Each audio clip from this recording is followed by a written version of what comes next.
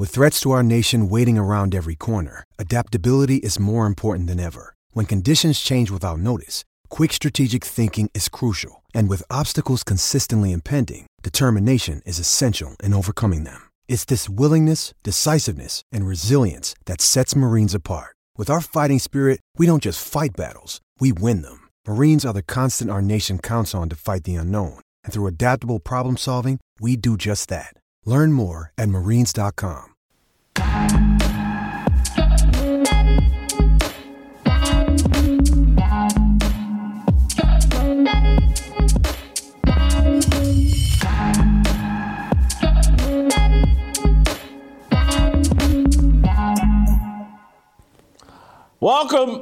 Welcome to Fearless with Jason Whitlock. I am Jason Whitlock. Thank you for joining me. Happy Friday to you. It's the Friday before the Super Bowl. Bengals Rams on Sunday. Huge halftime show. But you know what? The Super Bowl, the halftime show won't compare to this very special edition of Fearless with Jason Whitlock. We're going to do something I normally don't do. We're going to cover a lot of topics today. I like to go deep on one or two topics. Well, today there's just too much going on to limit what we talk about. There was a super trade in the NBA, and I know we don't talk a great deal about the NBA, but we got two former high-level basketball players, Rashad McCants and Royce White, that come on the show regularly with us. We can't pass up talking about the James Harden, Ben Simmons, Brooklyn Nets, Philadelphia 76ers trade. That's probably the biggest story in sports, not related to the Super Bowl. And we got the perfect guys to talk about it. Royce White, I want to engage with him about Ben Simmons using mental health as an excuse, basically, to force his way out of Philadelphia. And James Harden's kind of laid down this year and not played very well because he's been frustrated with the Brooklyn Nets and maybe frustrated with Kyrie Irving. And so we'll get into that with Royce. And then we'll bring in Rashad McCants and talk about the actual trade and what impact, who got the best of the trade, who would you bet on. I think the Nets have lost like 10 straight. They've been, Kyrie's not available all the time. KD's been hurt. But anyway, I still kind of like the Nets.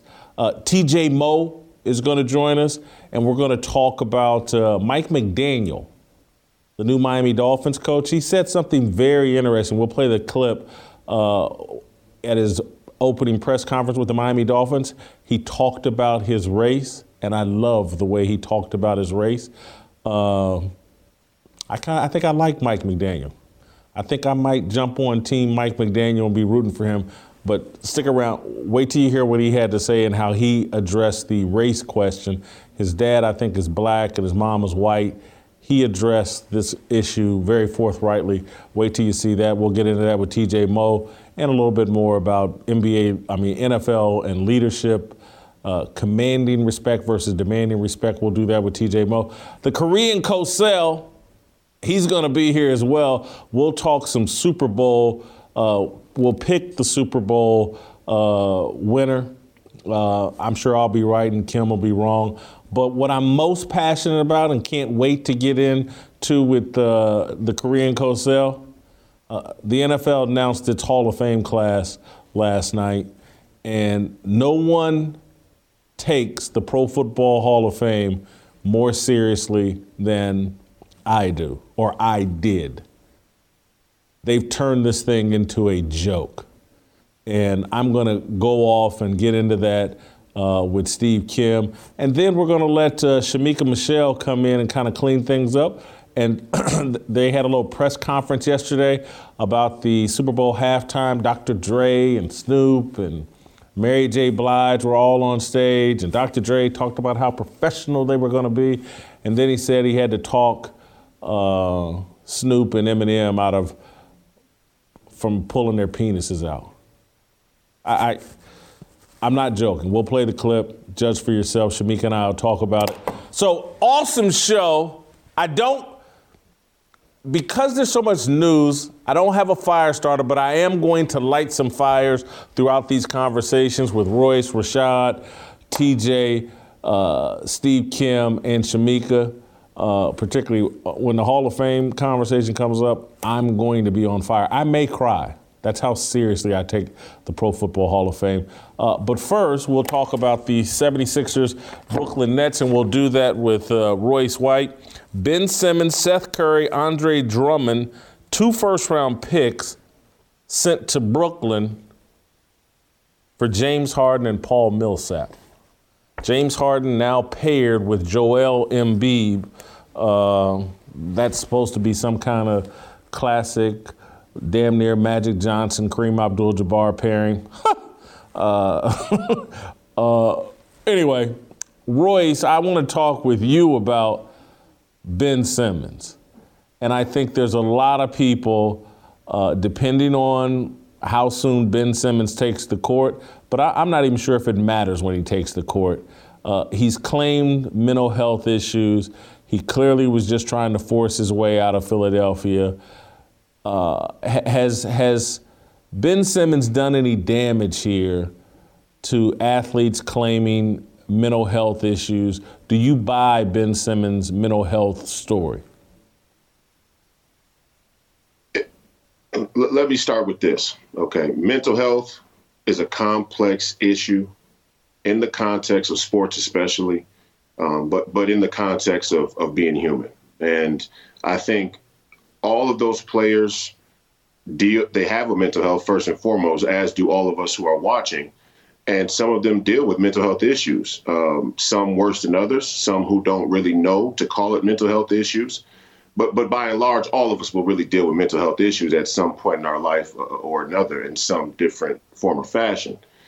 I will say that when it comes to Ben Simmons specifically, I hope that he didn't use mental health to force a trade and negotiate this exit from Philadelphia.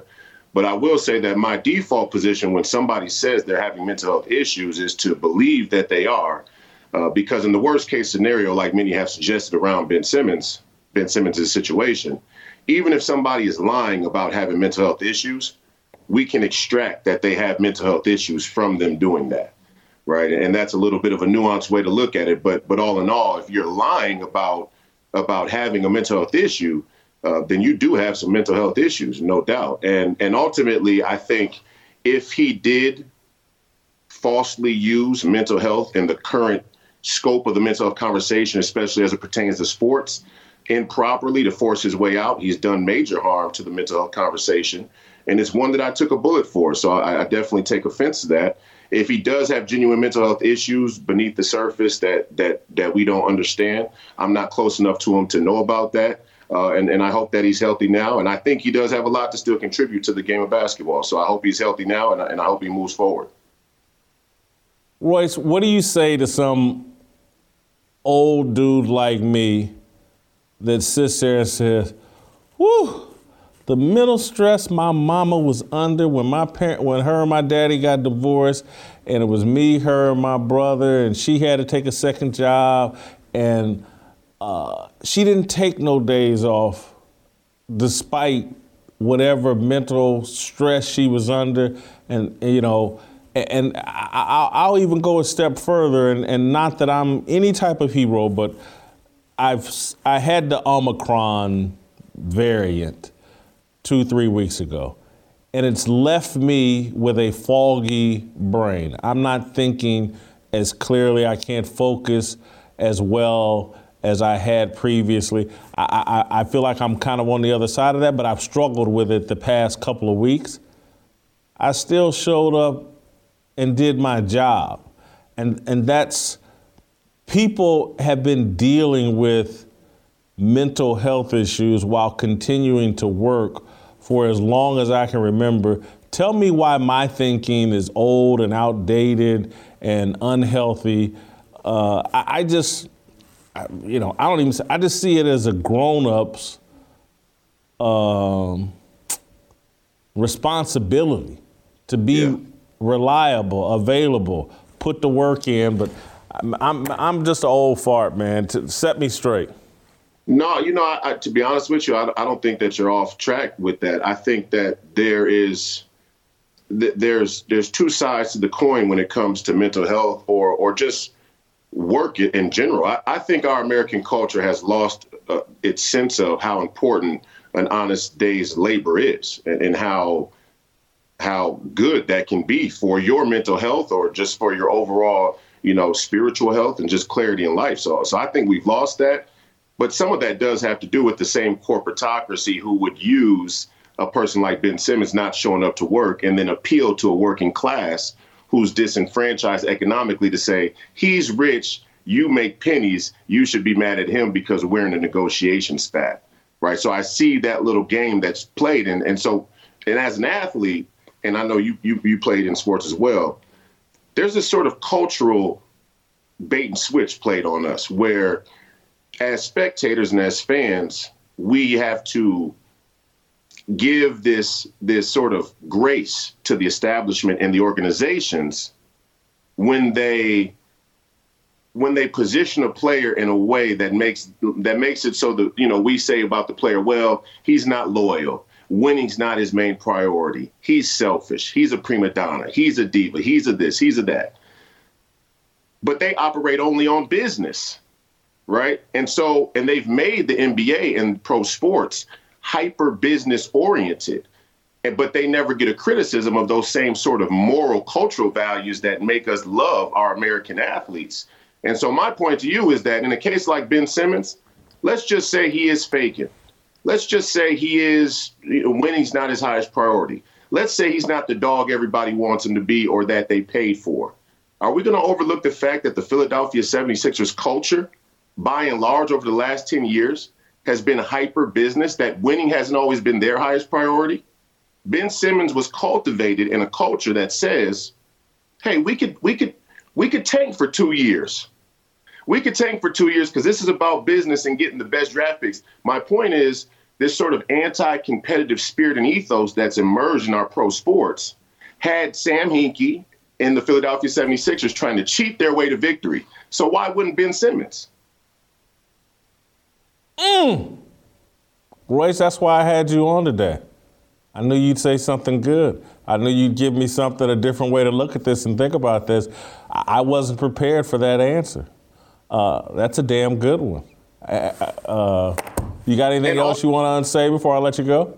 And ultimately, I will say that in the way Ben Simmons presented that he was having mental health issues does carry a sort of thread of dishonesty and disingenuousness from a perspective of him using it and saying the term mental health because it is supercharged in the media. And Rich Paul and the guys who are behind him knew to use that in this particular situation. That doesn't mean he doesn't have mental health issues. It just means the intention and the motivation might not be on the up and up. Great stuff, Royce. Thank you. We got to keep it moving. I got a lot of people to get to today. I want to, before I move on to Rashad McCants, I want to tell you about our good friends at Good Ranchers. Most of the meat that is sold to us at our local grocery stores is not what it seems. Much of it is mislabeled as having come from America when, in reality, it's been shipped here from overseas. That's why you need to see our friends over at Good Ranchers. Good Ranchers sells 100% American meat sourced directly from farms right here in America. You'll get the highest quality cuts of beef, chicken, and seafood, and you can get it shipped directly to your home. Plus, their packaging makes it easy to cook what you want and save the rest, which keeps you from wasting anything. Head on over to goodranchers.com/fearless today to have the delicious American meats on your table. Order now with the code FEARLESS to get $25 off your box.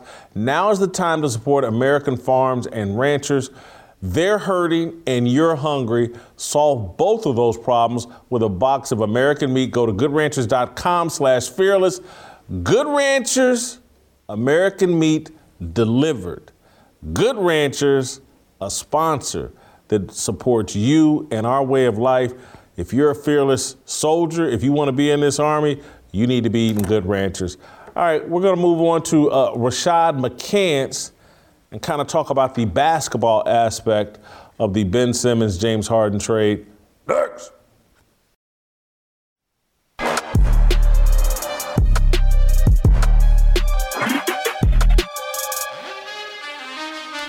All right, welcome back.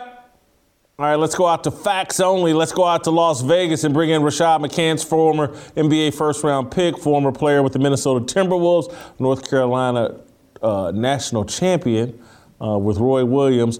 Rashad, I'm going to take a little indirect route to what I want to talk about. I'm going to broaden the conversation a little bit. James Harden. He's been a dog this year.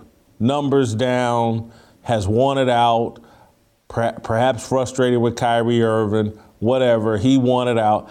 I think this hurts his legacy.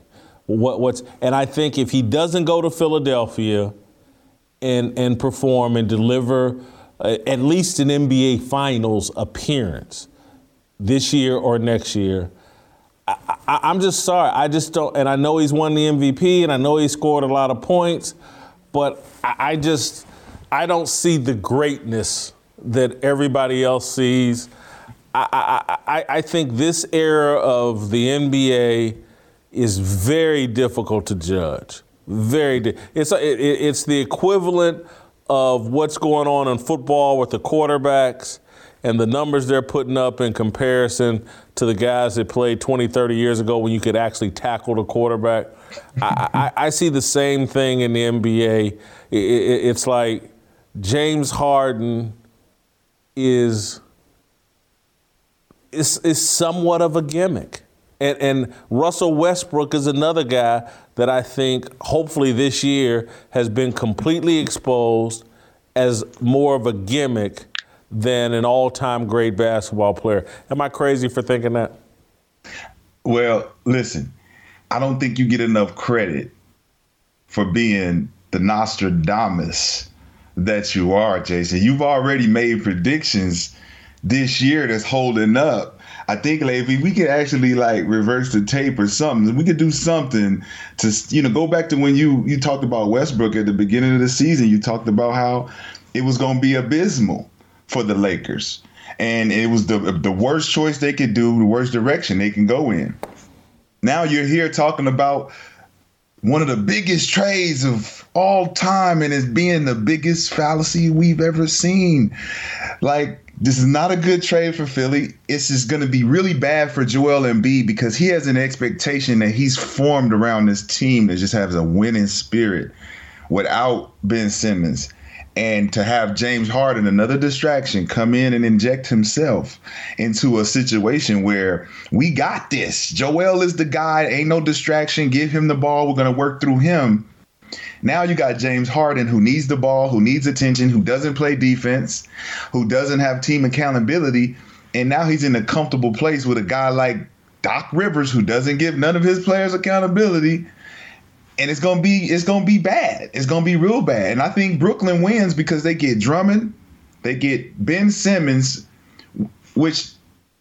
Seth Curry, and they get the first round picks. But let's go to Ben Simmons. Why Ben Simmons loves this situation is because everyone thinks that. Hold for 1 second, Rashad. Hold on, because I don't want you to leave this Philadelphia situation alone just yet, because you also left out the element that he has this general manager, team president, Daryl Morey, who absolutely loves him. And so yes. James Harden is showing up today thinking, this is my team. I think that's the point perhaps you're making is hey, that's Joel Embiid's team, yes. But the general manager is in James Harden's hip pocket and needs to have James Harden happy and not forcing his way out of there because Daryl Morey has mud on his face. And then you got Doc Rivers, who doesn't, without Tom Thibodeau, he's kind of struggled with putting pressure, yes. Proper pressure on players. I could just see this going very poorly for the Sixers. Oh, yeah. They put themselves in a position to be positive and have confidence going into the postseason. James Harden disrupts that. Even with his time at Brooklyn, if you had a problem with a teammate and it affected your play and how you approach the game, you're going to have a worse time with Joel Embiid because he's locked in like never before. He used to be immature. He used to need to get over that threshold level of leadership, and now he's there. He is locked in. And James Harden's going to come in and demand that it be my team now. I get to have triple doubles. No, this is 90s basketball that they're doing in Philly right now. James Harden don't fit that threshold. He is a distraction, period. No matter how many points he scores, he's not a championship player. Daryl Morey is not a championship GM. And you look at the organization as a whole, it's not a championship organization. Doc Rivers is not a championship coach. So you look at it, it's all a fallacy. It's set up to be a fallacy from the start. Now we'll move on to Ben Simmons. How much pressure do you think there is on Ben Simmons, and will he be able to live up to that pressure? Is he a good fit for Brooklyn? Ben Simmons is a good fit for any team. This is what's crazy to me about basketball right now. Ben Simmons doesn't have to shoot a three-pointer to be an effective player on the floor. And the fact that his teammates and his coaches made him feel like that during that time that he was playing is the reason why he potentially faking this mental health situation to get up out of there. Because if you think about it from a player perspective, who wants to show up to the gym at practice to play with a bunch of guys who are talking about you, who don't like you, who want you on another team? You can't go into that situation level-headed. You got to take a break because you're going to snap on anybody who says something off that doesn't make sense to what we're doing as a team. So Ben Simmons gets to go to Brooklyn, where they actually have the pressure off him because we don't need you to shoot. We got Kyrie, we got Kevin Durant. We need you to slash. We need you to rebound. We need you to defend. That's what every single team needs their point guard to do. Just so happens Ben Simmons is the only one that actually does what point guards are supposed to do: pass, rebound, and defend. You're not supposed to be scoring hundreds of points. So I like Ben Simmons in this trade. KD's going to make him feel at home. He's not going to have pressure to score, and he's just going to be able to do his thing. Andre Drummond deflects the balls, has the ability to go into fast break situations for the Brooklyn Nets. This allows them to move the ball at a pace to push them into the number one spot in the East. And Seth Curry's a pretty good shooter. I think he'll open up some floor space, take even more pressure off Ben Simmons. So who do you like to win right now in coming out of the East and coming out of the West? West seems kind of easy. You got to like Phoenix. Oh, no. I think that's a fallacy, too. I think Phoenix is a fallacy because 2 years ago they wasn't being mentioned. Now all of a sudden they've walked into this position. They're playing well right now. They have a great momentum. But I'm looking at the Warriors still. The Warriors, once they get their stride and they get all their players back, there's not going to be a Phoenix to talk about. And then you got Brooklyn. All they need to do is catch drive with passing that mandate up there in New York. Get that mandate up out of here, and you'll see a whole new Brooklyn Nets team because Kyrie will get to play, and we'll get back to basketball again. So those two teams have the best dynamic of making it there. There'll be the Bucks that'll give a run. Chicago will give a run. Phoenix will give a run. Utah maybe will give a run. But there's nobody matching up with the Warriors of Brooklyn right now on paper. We never know what's going to happen. But on paper, those two are favorites. Los Angeles Lakers, Hollywood LeBron James. I know they got the bubble title, but I consider Hollywood James a failure. Yes. Too harsh? No, not in this particular scenario. You don't go to the Los Angeles Lakers after Kobe Bryant retires to try to eradicate his legacy, and then you bring this shit with you. It's an embarrassment. I know James Worthy pissed. I know Magic Johnson's pissed. And secretly Shaquille O'Neal's pissed, but he got to have LeBron's back at this point. They brothers. Everybody in this little tight little brotherhood, they got to have his back. But this is obviously a big L for LeBron. Like Russell Westbrook came in, you could have had different players to give you a different element, but you chose to go Hollywood. Then you brought an unreliable player like AD into the play that just can't stay healthy to give you that you need to get over the hump, to keep people off your back. Because the one thing we know about mental health in LeBron James is when the heat is hot He is out of there. He is out of there. So if you look at it now, he's starting to get that heat on his back. He's trying to figure out where the exit is. Yeah, I don't know if he can go to any more teams, but who knows? He may try to steal one more title. Whoever wins this year, maybe he'll join them next year. Rashad, great job. Thank you so much. Appreciate it. Go to youtube.com/Jason Whitlock. TJ Moe is going to help me talk about Mike McDaniel and some NFL issues. It's my obligation, no hate, discrimination, raising up your hands for freedom.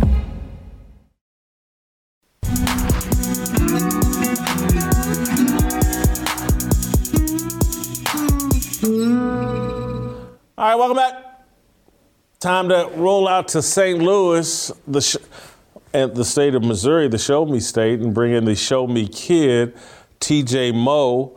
TJ, I want to start with Mike McDaniel, the new head football coach of the Miami Dolphins. He had his first press conference and was asked the race question that all the media has talked about incessantly. I thought his response was fascinating, impressive, real. He didn't belabor it, but I just thought he made his point very well, and I wish more people talk like him. Let's watch the clip. Your ethnicity has been a topic of conversation since your hiring. I wanted to ask, how's your experience growing up as how you identify? How has that experience been, and do you think getting a job like this sets an example for people just like you who have the same life experiences? Yeah, it's been very odd, to tell you the truth. This idea of identifying as something, I think people identify me as something, but I identify as a human being.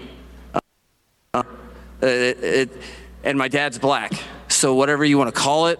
I know there's a lot of people with a shared experience, but it doesn't make, it's weird that it comes up because I've just tried to be a good person, and I think my background opens my eyes a little bit. I don't have any real experience with racism because, I think you identify me as something close to, I don't know. But I know my mom experienced it when she married my dad. I know my dad experienced it, and that's in my family. But I guess that makes me a human being that can identify with other people's problems. Awesome answer, honest answer. Not what the media wanted to hear. Do you think he might pay a little price for basically going the Tiger Woods route? He's black and Asian, or not black and Asian. He's black and white. I'm sorry. Tiger Woods said cobbling Asian, but I'm just wondering if the media is going to leave him alone about this topic now, or will they keep picking at it? They're probably going to keep picking at it. What's interesting is that I don't think people knew that his dad was black and his mom was white. I tried to look it up because we had been during when they're making the rounds, people said, well, he is multiracial.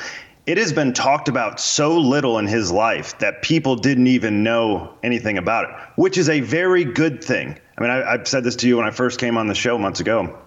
Morgan Freeman kind of said, he was on 60 Minutes with Mike Wallace, and he said, you want to get rid of racism? Stop talking about it so much. If everything's about race, you're going to be hypersensitive about race. And so, when I tweeted about this yesterday because I loved it. I thought it was a brilliant answer, an honest answer coming from a genuine person who was trying to think it through. I also loved that you could see that he was thinking it through at the podium because he doesn't spend his time thinking about that. That's a very good thing. We should all stop thinking about race so much all the time. But I tagged Sage Steele, who's obviously dealt with the same stuff. And she basically, she retweeted and said more or less, this is so simple that my dad is black, my mom is white, I'm biracial. That's it. I could never imagine picking one. And it got me thinking, you go down this road and when I tweeted what I did, that I applaud that. And basically you don't get to identify as anything. You don't identify as a boy or a girl. You either are a boy or you're a girl. No different. Do you have a black mom, and a white dad? Biracial. That's it. And so I said that, and people said, yeah, you mean like how your white ancestors deemed anybody with one drop of black blood as black? First of all, blood is not black, so we could start there. But more importantly, we have all decided we should move past that. Yeah. And so it is super interesting that white people like me are sitting here with open arms applauding Sage Steele and Tiger Woods and Mike McDaniel and whoever wants to just say, yeah, I'm not really anything. I'm Mike. That's a great thing. And so it did get me thinking about just what an unbelievably terrible position we're putting specifically biracial kids in.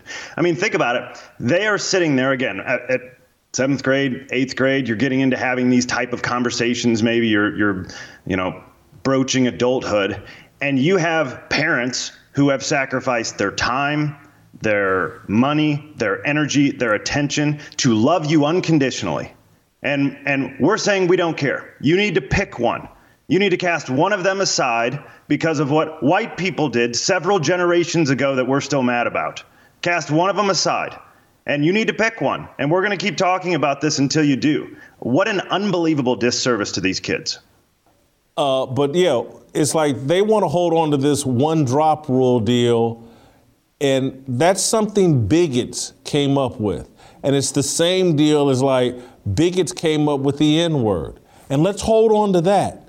And let's make, we now own that word. And so it's like whatever racist white people did, there seems to be a group of black people and white liberals who want to repeat that and hold on to it. It's mind-boggling. The thing I really loved about what Mike McDaniel said, TJ, is that, and maybe he has a little bit more liberty because I think most people see Mike McDaniel and just assume he's white and just keep it moving. But what he basically said was, hey man, my mother and father went through some things that I didn't. And my mother and father, Jason Whitlock's mother and father, went through some things that I didn't. Now, does that mean I never saw people mistreated along racial lines? Did I occasionally experience being mistreated because I was black? Absolutely. But compared to what my mother and father experienced and their parents experienced, I've dealt with some assholes, for lack of a better description, and I've been an asshole. Again, I talked about this, I believe, on Wednesday, in terms of like, man, I've done some effed up stuff. I used to be a meathead that, could bench press 500 pounds and love to, be kind of an idiot. And so there are some people, this wasn't a racial thing, but I think I've told this story before. I remember I got liquored up at Ball State, and there was a girl that used to help me out academically. And at the end of the semester, she was going to help me out in other ways. And we met up at I worked at a popular bar and as the bouncer my last year. And she came that night, and that night we were supposed to go home. I get all liquored up. And she's dancing with a kid that she went to high school with. And I'm drunk and think like, hold up. I think she's fitting to go home with him. I beat the kid up, TJ. It's one of the most embarrassing, dumbest things I've ever done. It was a little white dude that was probably 170 pounds. It was embarrassing. I mean, the next day when I woke up, I was embarrassed. I, apologized. I tried to make restitution to the dude.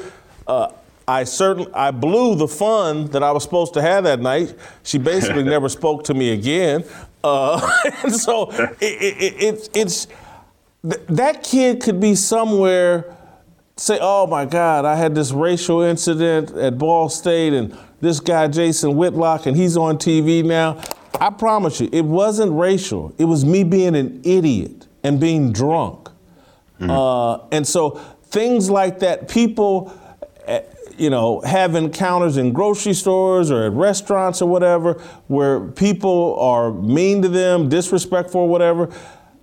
It doesn't always have to be racist. It can just be that person's had a bad day, that person's a bad person, that person is in a bad place mentally right now. So Mike McDaniel, that's one of the realest things I've seen, and I wish that other people would recognize, like, hey man, yeah, America used to be like really racist. It's a lot less racist now, and most people, I'm just to abhor racism and shout down anybody that remotely shows signs of being racist. I'll give you, and I could be going too far here, but I'm telling you, me and my friends, we're all in our mid-50s, and we just sit here and go, are you looking at this thing these kids got called Tinder, where they're just swiping right and left and hooking up and blah, blah, blah. And and they're doing it across racial lines. They're doing everything. And it's like, back in our day, if somebody was dating across racial, it was a big deal. Everybody talked about it. Parents were upset on both sides.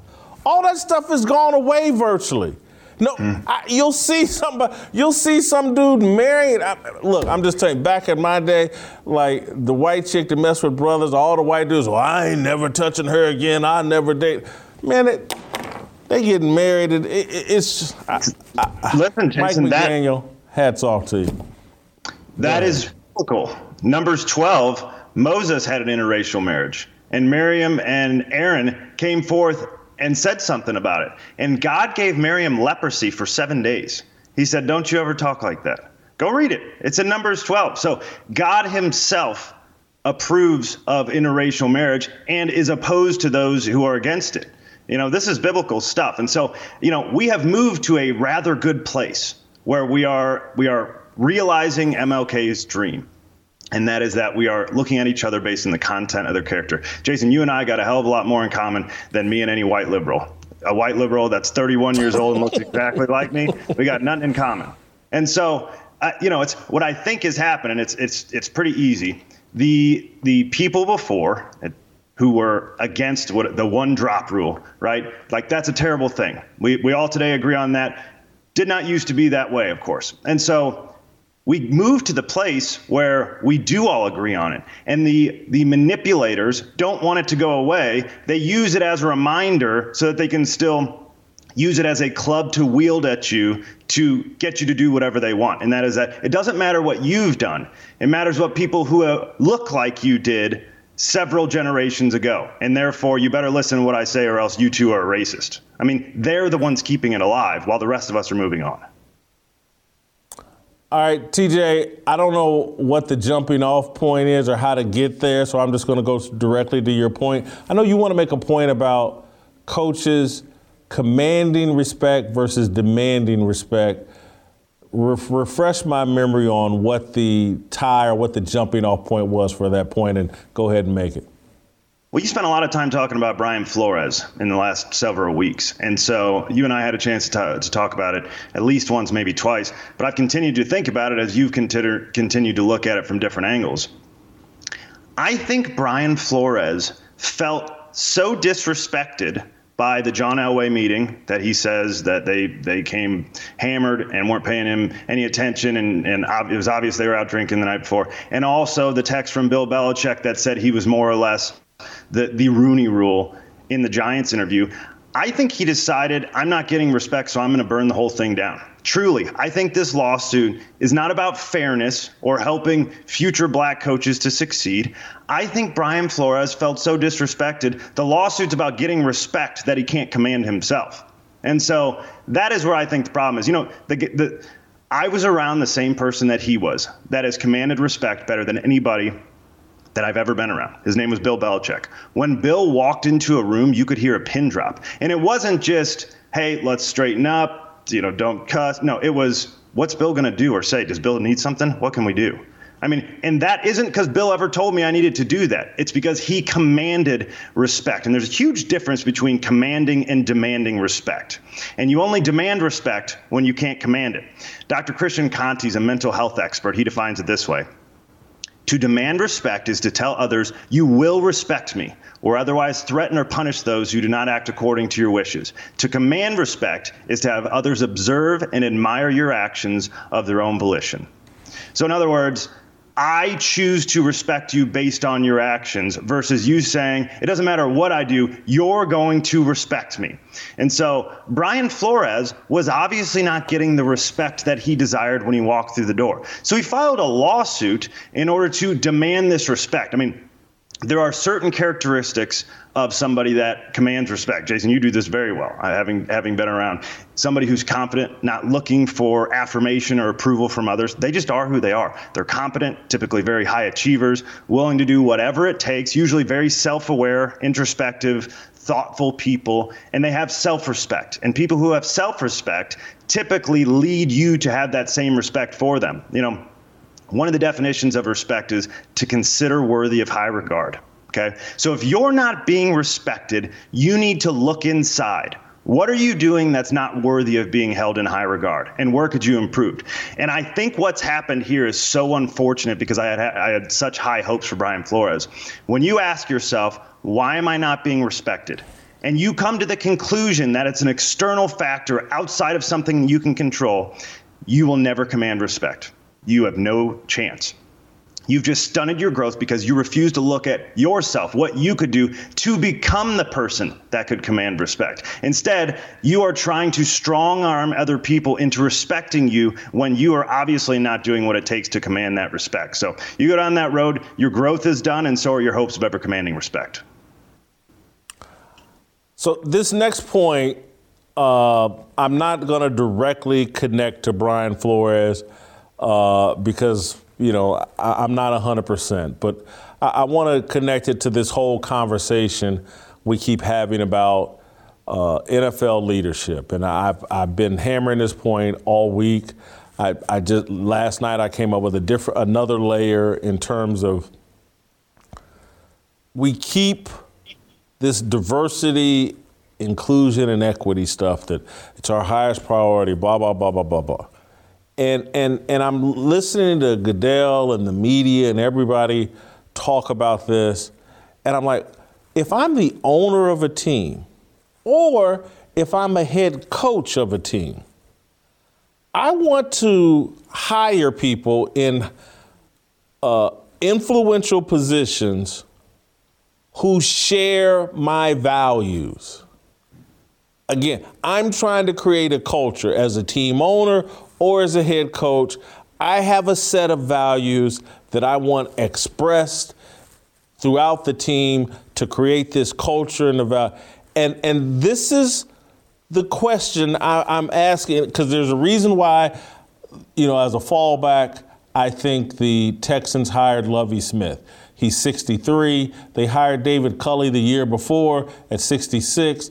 These are older black dudes who share the values of the ownership of the Houston Texans or what they perceive to be their values. These guys that are 50 and younger, and particularly the millennial generation, it's like, and again, I said I wasn't going to hook Brian Flores in this, but I think all of these coaches across the NFL, the black assistant coaches, need to ask themselves, are your values in alignment with the people you want to give you a job? Because I can guarantee you this, and I'm not singling this person out, it's just a name that came to my head. If Byron Leftwich ever owns an NFL team, he's going to pick a coach who shares his values. He's not going to sit there and care about race or anything like that. He's going to be, does this guy share my values?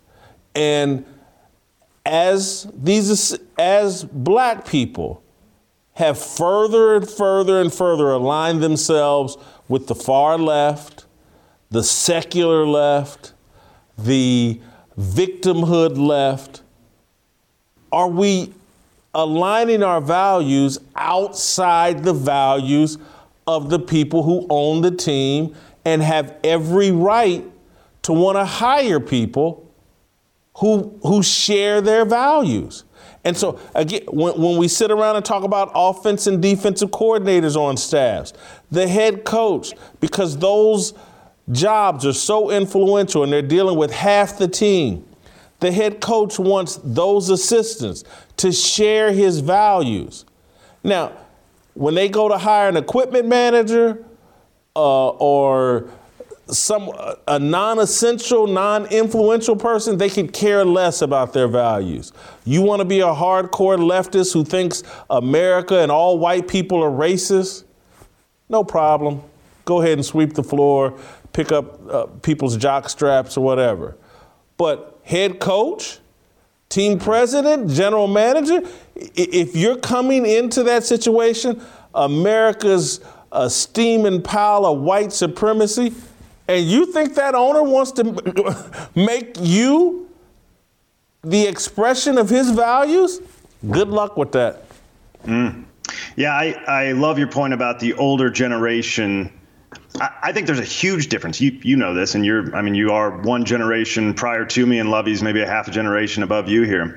The older generation actually was the victim, and they were taught they needed to overcome. The younger generation, they're not victims. They've just been taught they're the victims, so they can't overcome.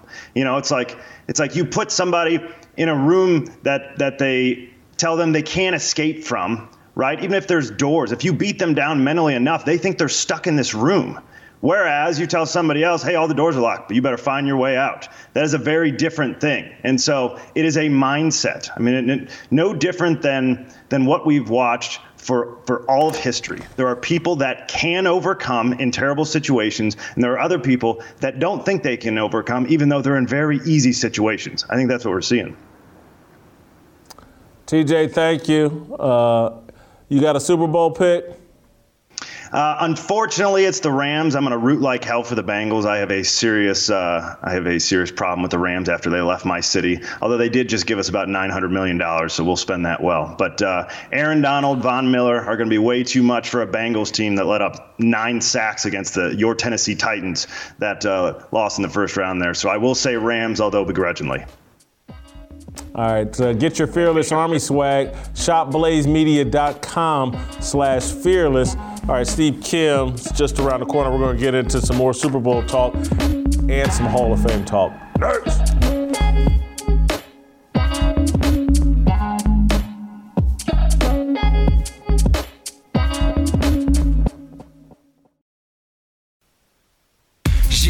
다 빨리 박수 쳐 기다리지 말고 서둘러 Reason that I'm back is to feed you raps I see that you are 배불러 So fly All right, time to roll out to Los Angeles and bring in the Korean Cosell. Steve, I just want you to know I'm about to explode on this Hall of Fame deal. I'm going to try to be respectful to the guys that just made it in. You know, I'm friendly with Dick Vermeil. I'm happy Dick Vermeil made it. He's not the person or persons I'm most upset about making the Hall of Fame. But listen to this group. Richard Seymour, New England Patriot, defensive lineman, was on 3 Super Bowl winning teams, I think, may have played in 5 Super Bowls. Sam Mills, the undersized linebacker. Cliff Branch, wide receiver with the old Oakland Raiders. Leroy Butler, safety with the Green Bay Packers. And Tony Baselli. Jacksonville Jaguars offensive lineman, career cut short, 6-time Pro Bowl. Tony Baselli was certainly on his way to the Hall of Fame, if not for injuries. He was a great player, Hall of Fame quality player. But when you play offensive line, generally speaking, that's a 15-year position. with 10, 12, 13 Pro Bowls and first team All-Pro, whatever. Steve, I'm someone that grew up fantasizing, dreaming about being in the Pro Football Hall of Fame. My mother can tell you every summer in August when that first Hall of Fame football game would come on and they'd show the highlights of guys' Hall of Fame speeches, I used to practice my Hall of Fame speech. Going to Canton in the Pro Football Hall of Fame, one of the great experiences of my life.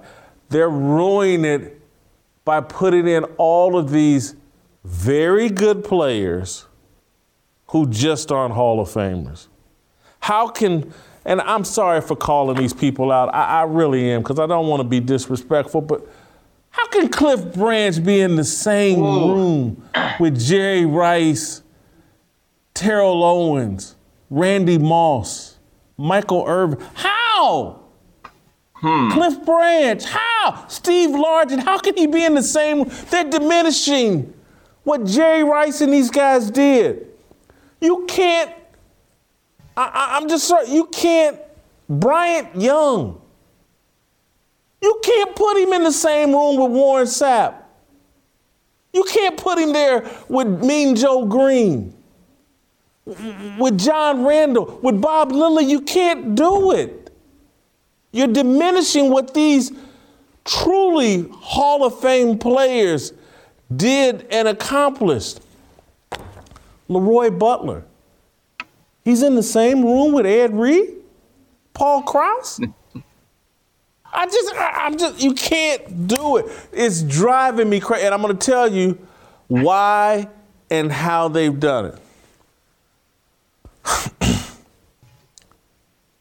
About 15 years ago, the criteria for getting into the Pro Football Hall of Fame changed. Everybody now talks about it. They came up with this theory of, can you tell the story of the NFL without telling that person's story? Steve, I've been following the Hall of Fame since I was a child. No one ever described the Pro Football Hall of Fame as some storybook narrative that people had to fit in. Can you tell the story without this guy? It was about, were you a dominant beast of a player who at one time made people go, oh my God, this may be the greatest linebacker I've ever seen. This may be one of the greatest receivers I've ever seen. That was the criteria. You know why they changed it? So they could have female voters. So you don't have to know a damn thing about football. Are you a good storyteller? Oh, yeah, you can't, because again, you can't tell the story of the Hogs. You can't tell the story of the NFL without mentioning the Hogs. And so therefore, and I'm having this brain fart of this Washington Redskin offensive lineman they put in the Hall of Fame Joe because Jacoby, he was on the Hogs. Russ Grimm, no, not one Jacoby. Of those guys. Russ Grimm. They put Russ Grimm in. The guy played in 4 Pro Bowls, but he was a member of the Hogs, and they had to have someone there from the Hogs. And so if you got a good nickname, and you come up with a nickname, that's a good way of getting yourself into the Hall of Fame or getting considered. Sam Mills, I like Sam Mills. He's not Ray Lewis. He's not Dick Butkus. Jason, he can't be in the same room with these guys. Jason, couple thoughts. You got me thinking, and by the way, I'll push back on Cliff Branch a little bit later, but you got me thinking about when me and you grew up. We're not that far apart in age, but you're right. When the Hall of Fame game was on, it was always on ABC on a Saturday afternoon, and then the induction ceremony, they would show snippets of every speech. About, 15, 16, 17 years ago, they moved it to night, where it was a Saturday night. The ceremony was by itself, and the game was nationally televised now, I think, on NBC, right? So once the Hall of Fame induction and that whole weekend became a television show, they now had a need to make sure that there was more players involved to fill a window. I've seen this happen in boxing where if they only have 2 or 3 boxers, you can't sell tickets, you can't do the autograph booth. So once this thing became a full-blown production and television became a huge component of it, and you want different parts of the world or the country to be represented. Like, hey, we got to get a West Coast guy, so let's get Bryant Young in. We need a Midwestern player, so let's get Leroy Butler. I think that's a part of it. Now, as for Cliff Branch, speed kills. I know his stats aren't great, but I have to ask you this. Did you think Lynn Swann belonged in the Hall of Fame? Yay or nay on him? Okay, at least you're consistent, because if you look at Cliff Branch's numbers across the board, they're much better than Lynn Swann. He played in 3 Super Bowls, and his stats, to me, he played in an era where there was no empty calories as it related to playing wide receiver. You could get decapitated back then. They could play bump and run for 50 yards, and they could hit you across the face, and they'd laugh at you. Cliff Branch was a big-time, big-game, clutch player. I actually don't mind him or Dick Vermeil. The guy went to 2 Super Bowls with 2 different franchises, left a great team in St. Louis, and he came up with the term burnout. Just for that, he should be in some sort of Hall of Fame. I don't have a problem with Dick Vermeil making the Hall of Fame. I do know Mike Holmgren has a problem with Dick Vermeil making it there before him. Dick Vermeil took 2 different teams to the Super Bowl. He coached in 3, had a higher regular season winning percentage than Dick Vermeil. I got no problem with Dick Vermeil being in the Hall of Fame, but maybe some other candidates. I think you've just made an excellent point, though, about how it's now a TV show and you need more actors from around the country. It's a great point. And then I'm just telling you, they changed the selection criteria. Everybody, I had a Hall of Famer call me this morning talking about this whole thing about, can you tell the story without blah, blah, blah. And it's like, how did we come? I thought it was about playing football. Yeah, Jason. And I'm talking about, there's a Hall of Famer that's like, hey, man, this is crazy. These people they letting in next to us. They're taking the shine off the gold jacket. Yeah, Jason, you're right. I mean, the NFL Hall of Fame used to be like Studio 54. It was hard to get behind that velvet rope and into the club. And now it's like Applebee's on a Friday night. You want to have a little bit of scarcity, and you want to make it for the elite of the elite. Here's the problem with the story of the league, that whole argument. Tony Boselli, I remember watching him at USC in his sophomore year, and I said, that guy is going to be a 10-time Pro Bowler. Here's the problem. What I remember most about his career was shutting down Bruce Smith early on in a playoff game in his 3rd year, and I said, wow, that guy's unbelievable. 4 years later, he was the number 1 pick in the expansion draft of the Texans, never played another game. Career was completely truncated. Bryant Young, very stout inside player defensively. I thought most of his success came in the first 5 years.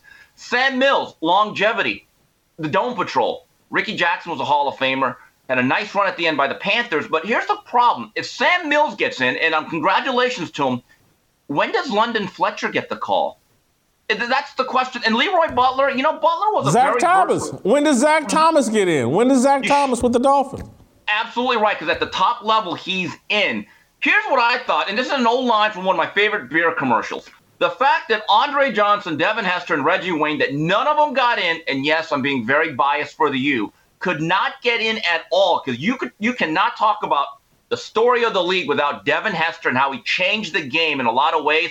That's a travesty, a sham, and a mockery. That's a travesty, mockery, and I'm very upset. That's the big story we should have let off with. The exclusion of the U, Jay. All right, I'm not going to beat up that topic anymore. We should talk our Super Bowl picks. I think the Rams are going to win by 17 to 20 points. I think Aaron Donald's going to be the MVP of this game. I think he's going to put the exclamation and make a case for the greatest defensive player of all time with his performance on Sunday. Whoa! Now, I will say this. For me, it'll be hard to surpass Reggie White. But the last time, did Ray Lewis win MVP of his first Super Bowl? Yes, because I was at that game, and he was clearly the most dominant player. And so I'm expecting that type of performance from Aaron Donald. I think the Rams win easy. No disrespect to the Bengals. They got a great future ahead of them. They're just starting out, but they won't have an answer for Aaron Donald and Von Miller. And Matt Stafford will play well enough. Cooper Kupp and OBJ will play well enough. Blowout, baby. Jason, yes, Ray Lewis did win the MVP in his first Super Bowl, but he couldn't go to Disneyland because of Buckhead. Remember that. But anyway, your comment about Aaron Donald's going to shock people, you know what? I don't actually disagree with you all that much. I've been thinking about this. Aaron Donald is the only guy that I think can rival Reggie White, and I'll tell you why. If you played Aaron Donald in the 3-4 or in a 4-3 at various spots, he'd always be a Pro Bowler at any spot. Whether he was a three-technique tackle, whether he was right over the nose. He's one of the few guys that can play inside. Then, Jay, what they do is they actually flex him outside as an edge rusher, and he bends the corner. So he's the combination of Reggie White, who had great versatility, could play nose guard, tackle, and end, and Bruce Smith, the greatest edge rusher I've ever seen. He's a combination of both. And I've said this for the last 7-8 years. He's the best pure football gladiator in the world. Now, going to the game, two matchups I'm looking at. Aaron Donald and then Von Miller was brought in for this reason. The Bengals, for a Super Bowl team, they don't have a great offensive line. That's something that they will address in the offseason. If the Bengals get behind and it becomes a complete throw game and Mixon is not allowed to at least establish his game a little bit, you're right. They become even better, the Rams defense, specifically the two guys that I've mentioned. Also, Jamar Chase, obviously a future Pro Bowler. I wonder what the Rams are going to do defensively with Jalen Ramsey. Ramsey's no longer just a cornerback. They play that star position where he's a bit of a hybrid to make sure he gets involved more in the middle of the field. I wonder if they're going to have him shadow Chase. Those are the two matchups I think are going to be really key. But, Jay, I'm with you. The Rams are the better team. The Bengals are a great story. They're ahead of schedule with Joe Burrow. But this is a home game, and I believe that they will lift the Lombardi Trophy. Thank you, Steve. I got to keep it moving. Go to youtube.com/Jason Whitlock. I'm going to talk about the halftime show with Shamika Michelle.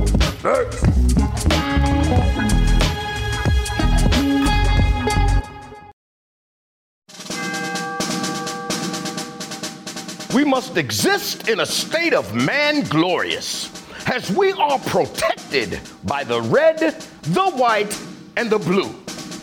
But remember, the mind is the key.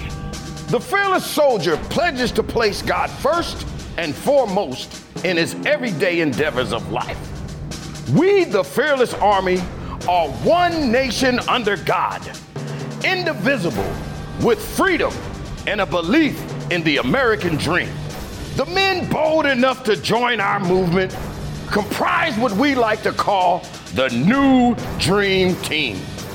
We are leaders of our families, our churches, and of this nation. We reject the seeds of division that are planted by corporate media misinformation. We affirm that all men are created equal and are endowed with inalienable rights, which are granted by our Heavenly Father. We are bound by honor to accept God's challenge, to take the flag and lead, to cherish, to protect, and to nurture the life of our unborn seed. I am a fearless soldier, so shed no tears for me. I am not a victim. I am the man that God made me to be. Amen.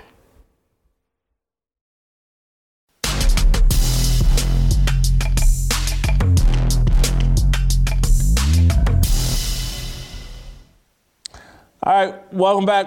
Our final segment today, Shamika Michelle going to help me talk about the Super Bowl, the Pepsi Super Bowl halftime show. It's a really big deal, according to everybody. Hip hop, Dr. Dre, Snoop Dogg, Mary J. Blige, Kendrick Lamar, Eminem, they're taking over the halftime. It's going to be satanic.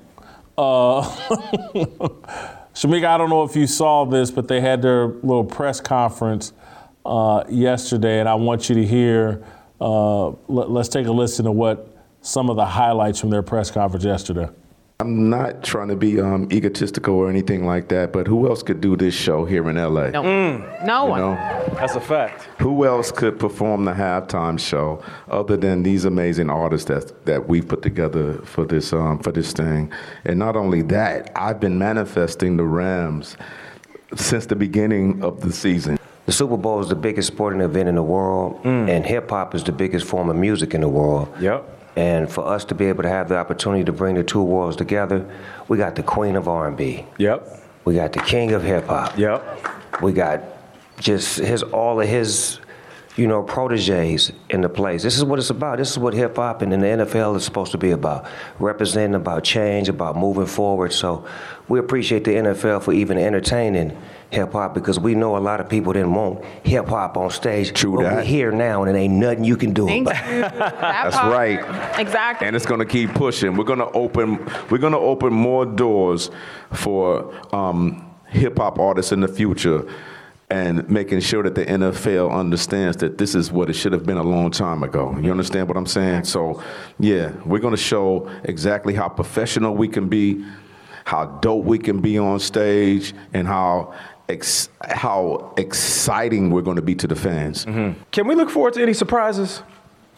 I'm not talking about that, What? but yes, but I'm not going to talk about it. So there will be surprises. Absolutely. There won't be any wardrobe malfunctions, though, if that's what Snoop, you're you so wondering about. silly. Snoop, I'm going to need you to keep your shirt on, all right? Stop it. I may not. No, I had to talk Snoop and Eminem out of pulling their out. Whoa! It's just, Things took a turn. especially Eminem. Yeah, so it's going to be very professional, but I had to talk Snoop and Eminem from pulling out their penises. Are you excited about this halftime show? Jason, I have to be honest. I am. So, during halftime, I'm going to be right there like, when I met you last night, baby. And then I'm going to be there with, we got lovers true and through, and though we made it through the storm. And then I'm going to go to falling back on that X with a hell-about gangster lean, getting funky on the mic like an old batch of collard greens. Jason, that's my music. So I am going to be excited. One of the things, though, I have to say is that hip hop has come a long way. Like, we are a long way from the hip hop, the hibbit to the hip hop, you don't stop, rock it to the bang bang, boogie say up, jump the boogie to the rhythm of the boogity beat. So I think this is a big deal, especially for Dr. Dre. Now, what I do have questions about is why it's being made to seem as if this is something grand for Black people. Black artists have been included in the Super Bowl halftime for a very long time. Even hip hop artists have been in the Super Bowl for a very long time. So I think that it's a little bit dishonest to be pushing this as if this is like some grand gesture for the NFL and this is some big, great deal for Black people. Like, we've been excluded from NFL Super Bowl halftimes, and that's just simply not true. We've been there since, the 70s with Ella Fitzgerald. I mean, we've been there a very long time. So I think that part is dishonest. I think them making it seem as if, this is the way it should have always been. Well, what do you mean? Because hip hop, although it has grown, there are people that don't listen to it. And there are other genres of music that should still be represented. So I think that part is very dishonest. I thought Big Boy just did the Super Bowl in Atlanta, right? Am I wrong? I thought we just saw hip hop. He was a guest. Who was the feature? I don't know who the feature was, but I do know we've been there. Nelly was there over 20 years ago. Mary J. Blige has been there before. So hip hop has been there. So I'm not exactly sure why they're making it seem as if this is the first time hip hop has been at the Super Bowl, because that's just not true. I'm going to watch it because I want to see what happens. Dr. Dre, I got to be honest, is one of the only people that ever has made me feel starstruck. I think the guy is a musical genius. His beats and all that, he can make me and you sound like platinum rappers or singers or whatever. But I just don't think their particular style is appropriate for this platform. Snoop, Dre, Eminem, just incredibly profane, incredibly X-rated, disrespectful. I mean, look, man, I've interacted with Snoop. Don't have a problem with him, but I mean, Snoop is what he is. He's, drugs, and he beat a murder charge. I'm not saying he did it. Yeah, I get it. He's very diverse, but he's got some allegation, some lawsuit going on. Dr. Dre, again, I'm telling you, I love the guy's music. He was starstruck, but he beat up D. Barnes. And, to sit here and be like, this is the way it should have always been. Yes, I have beat up women and, been a part of some really negative activity. But yes, I should have been on the largest platform.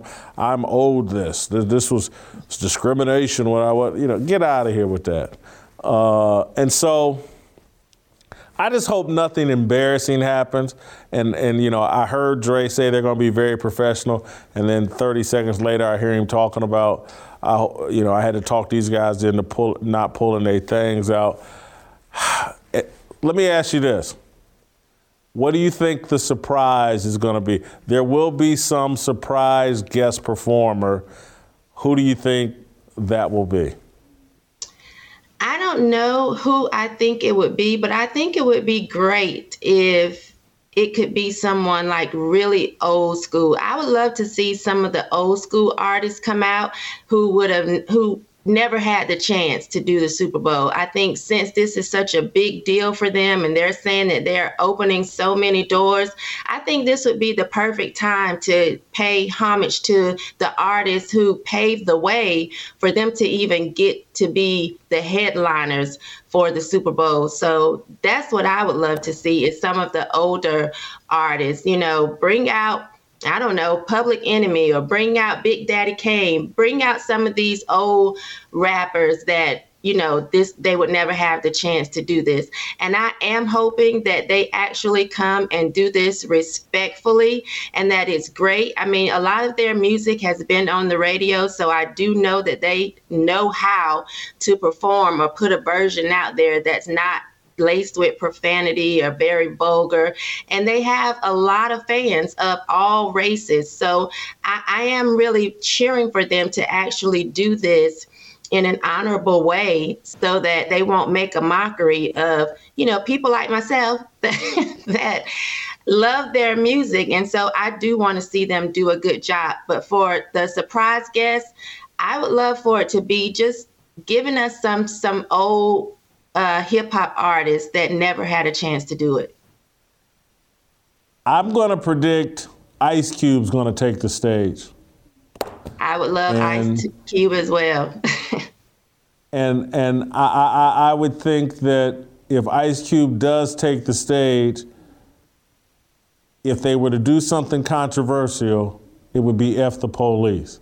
And if that happens, I hope they fire Roger Goodell and anybody responsible for making this happen. That would be terrible. I got three potential: Ice Cube, Ice-T, or Jay-Z. One of those three, I think, takes the stage. That would be the surprise. And have you been to very many rap concerts? I'm sorry? Have you been to very many rap concerts? They're not any good. Rap is good on radio and in your, huh? During college, I had a chance to see Tupac Yeah, I don't go to very many rap concerts, but I did see Tupac, and I had a chance to see Ice Cube. Yeah, it's not good live. It's fine on wax. It's fine on your iPhone or iPod or whatever, but it's not good live. All right, well, thank you, Shamika. You got a Super Bowl pick? I don't want to be sexist. Let me ask you, do you have a Super Bowl pick? Mary J. Blige. Now, Bengals or the Rams? Who's winning? Let's go with the Rams. All right. Thank you. I'll see you next week. See you then. All right. We'll see you guys next week as well.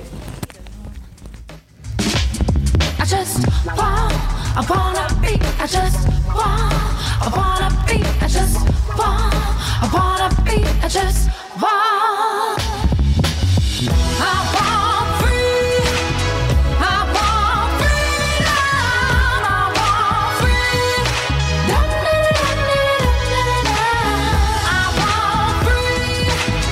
I want free, I want freedom, I want free.